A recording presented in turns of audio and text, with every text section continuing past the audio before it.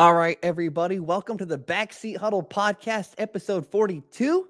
As always, I'm your host, Tristan Weber, and today I've got a short show for you. Today, I'm just going to be talking to you guys about NFC South predictions. Hopefully, I can have another show on Thursday, but this NFL offseason, at least at this moment, is just completely dead. There's absolutely nothing going on. As such, we're just talking predictions, so that's enough talk. Let's just go ahead and get into it.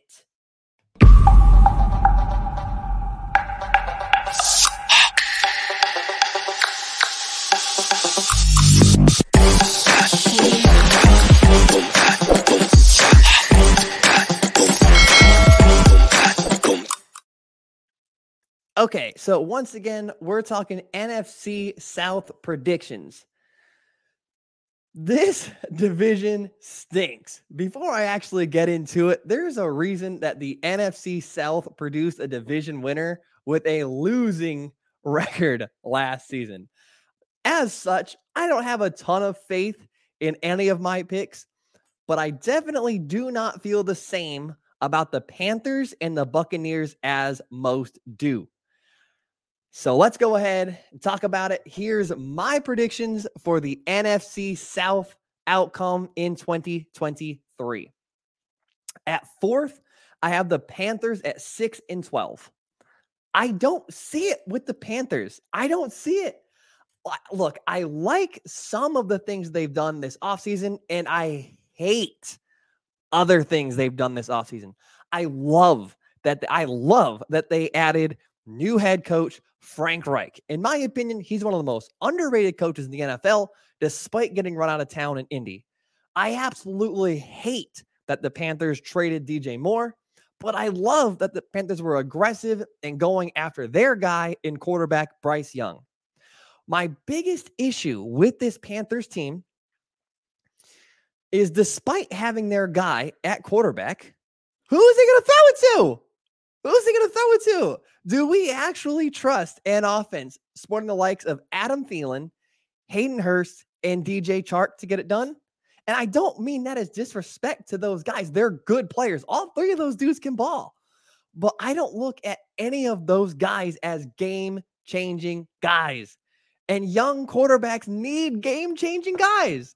We've seen evidence of it in recent seasons in Philadelphia, Miami, and Buffalo. So that means that the Panthers are going to lean on a rookie quarterback with subpar weapons. That's not a recipe for success. I am willing to admit that the Miles Sanders signing makes sense. He is a proven commodity coming into an offense behind an offensive line that sprung Dante Foreman to a bounce-back season. But what else is there? This team just seems a little under-talented at the moment, and I don't want to say this because I feel guilty saying it, but I don't trust Bryce Young's ability to stay healthy in the NFL. The dude is small. Like, he looked small in college, and he's going to look really small in the NFL. If he can stay healthy, I do believe in the Panthers' future. I just don't believe in the Panthers' present. They have pieces in place at quarterback, head coach, and running back, but I don't see how they have a successful season this year based on the players that they have. So I'm not high on the Panthers. Number 3, Falcons at 6-12. I have the Falcons at third over the Panthers, mainly who I have at fourth, mainly because I trust their supporting cast more than I trust the Panthers supporting cast. I can look at the direction the Atlanta Falcons are headed and what they're doing and make sense of it. The Falcons are coming into this season with second-year quarterback Desmond Ridder, and they are following the very traditional path toward making your young quarterback's life easy with tight ends and a running game. Young quarterbacks love both of those things. The Falcons have tight end Kyle Pitts on their roster, who's ultra talented, but has slightly underperformed some. And then they went out, added another tight end in Jonnu Smith via trade, and then they doubled down on the running game by adding Bijan Robinson in the draft. The Falcons, I see it. They intend to run the ball and then run the ball some more this season, which makes sense. But my problem with that is I don't really love that idea because the NFL is a passing league and is becoming more so. And I don't trust the Falcons' weapons on the outside, and I don't know what to do with their quarterback. The Falcons' best receiver is probably Cordero Patterson, who's also their second best running back. So I don't love their weapons. Once again, the direction the Falcons are headed in is clear, and their identity will be clear as well, which is not a small thing. Having an identity in the NFL is a big deal, and their identity is already present, and the game hasn't even been played. Arthur Smith, the head coach for the Falcons, used to be the offensive coordinator in Tennessee for the Titans, where they leaned on an excellent running back and running game, and it got them to an AFC championship game. And now that the Falcons have Bijan Robinson, I'm sure that they're going to be hopeful that he has similar production to what Arthur Smith had in Tennessee with Derrick Henry. I understand what they're doing. I just don't believe in their ability to do it. I don't think the Falcons are good enough. Desmond Ridder's too much of a question mark. I don't see their weapons on the outside. Their defense hasn't been good. They've made some additions to it. But I don't believe in I don't believe in Atlanta Falcons' ability to do anything. That's why I have them third at 6-12. Second, Tampa Bay Buccaneers at 9-8. This one appears to be the hot take of the bunch, but I don't see the Buccaneers being as bad as everyone thinks they will be. People want to point to the Buccaneers quarterback situation and just immediately assume that the Buccaneers are going to be terrible with either Baker Mayfield or Kyle Trask. But there's a path to this team winning more games than you think. First thing to address is the quarterback. I'm just going to assume Baker Mayfield is going to win the starting job next season. And we have seen Baker Mayfield succeed and make the playoffs in almost the exact same circumstances as he is in now. Side note, I can also make an argument that Baker Mayfield's the best quarterback in the division. Is Baker Mayfield actually that much worse or different than Derek Carr? Because if he is, I don't see it. Last time Baker Mayfield was in the playoffs, he was surrounded by a talented roster, a good defense, good receivers, with a great running back in a bad division. At this moment, Baker Mayfield is on a roster that was held back by horrendous play calling last season, with excellent receivers in Evans and Godwin, an emerging star in Rachaad White at running back, a good to very good defense led by one of the best defensive coaches in the NFL and Todd Bowles in a bad division. It just makes sense they're going to win more games. The major issue with this team last season wasn't the players. They have a good roster. Their offensive coaching was just atrocious, and they replaced their offensive coordinator. So it is going to be better this season. The other part of the Buccaneers having a successful season in 2023 is their schedule. Look at their schedule. It is a cakewalk.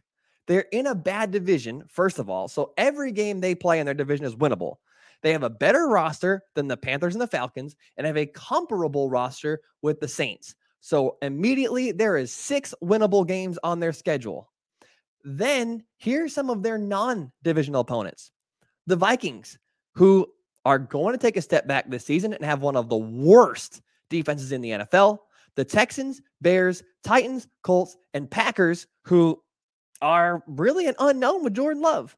Every single one of those games is winnable. The Buccaneers have an advantage against every single team on their schedule in one way or the other, except maybe the Saints. Todd Bowles and this defense alone are going to be the reason that the Buccaneers win more games than you think. Then an underrated offensive unit as well. Look, I understand people want to look at the Buccaneers losing Tom Brady and have a losing record last season and have the opinion that the Buccaneers are going to suck. I get it. It makes sense. But look at this team, the players on this team, and the schedule that they have. They're going to be better than you think. And lastly, at first, I have the Saints at 11-6.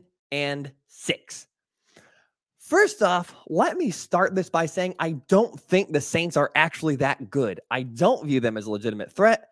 I just think that the Saints are the best team in a bad division and happen to have the best quarterback in their division, and their schedule is laughably easy. This team is obviously, as a roster, better than the Panthers and Falcons, and their defense is significantly better than anyone in the division except for the Buccaneers. I don't think that there's really a lot to say about this Saints team and why they'll do well this season, because it's simple. It's easy math. They went 7-10 last season with extremely average to below average quarterback play last season while relying on a bunch of young guys on the outside. Then they went out and added Derek Carr, who's an upgrade at quarterback, and their young receivers should improve this season, and they should be getting Michael Thomas back. And they've also added players to an already stout defense, including Tyrann Mathieu. So what's not to like here? It just seems very obvious to me. The Saints, however, feel like this team feels a lot like the Vikings from last season to me, in that they're a solid to good team in a bad division. And because of that, they're going to have a better record than they actually are. So my opinion is that the Saints finish absolute worst case scenario second in this division next season. But I'm still picking them to win it once again at 11-6.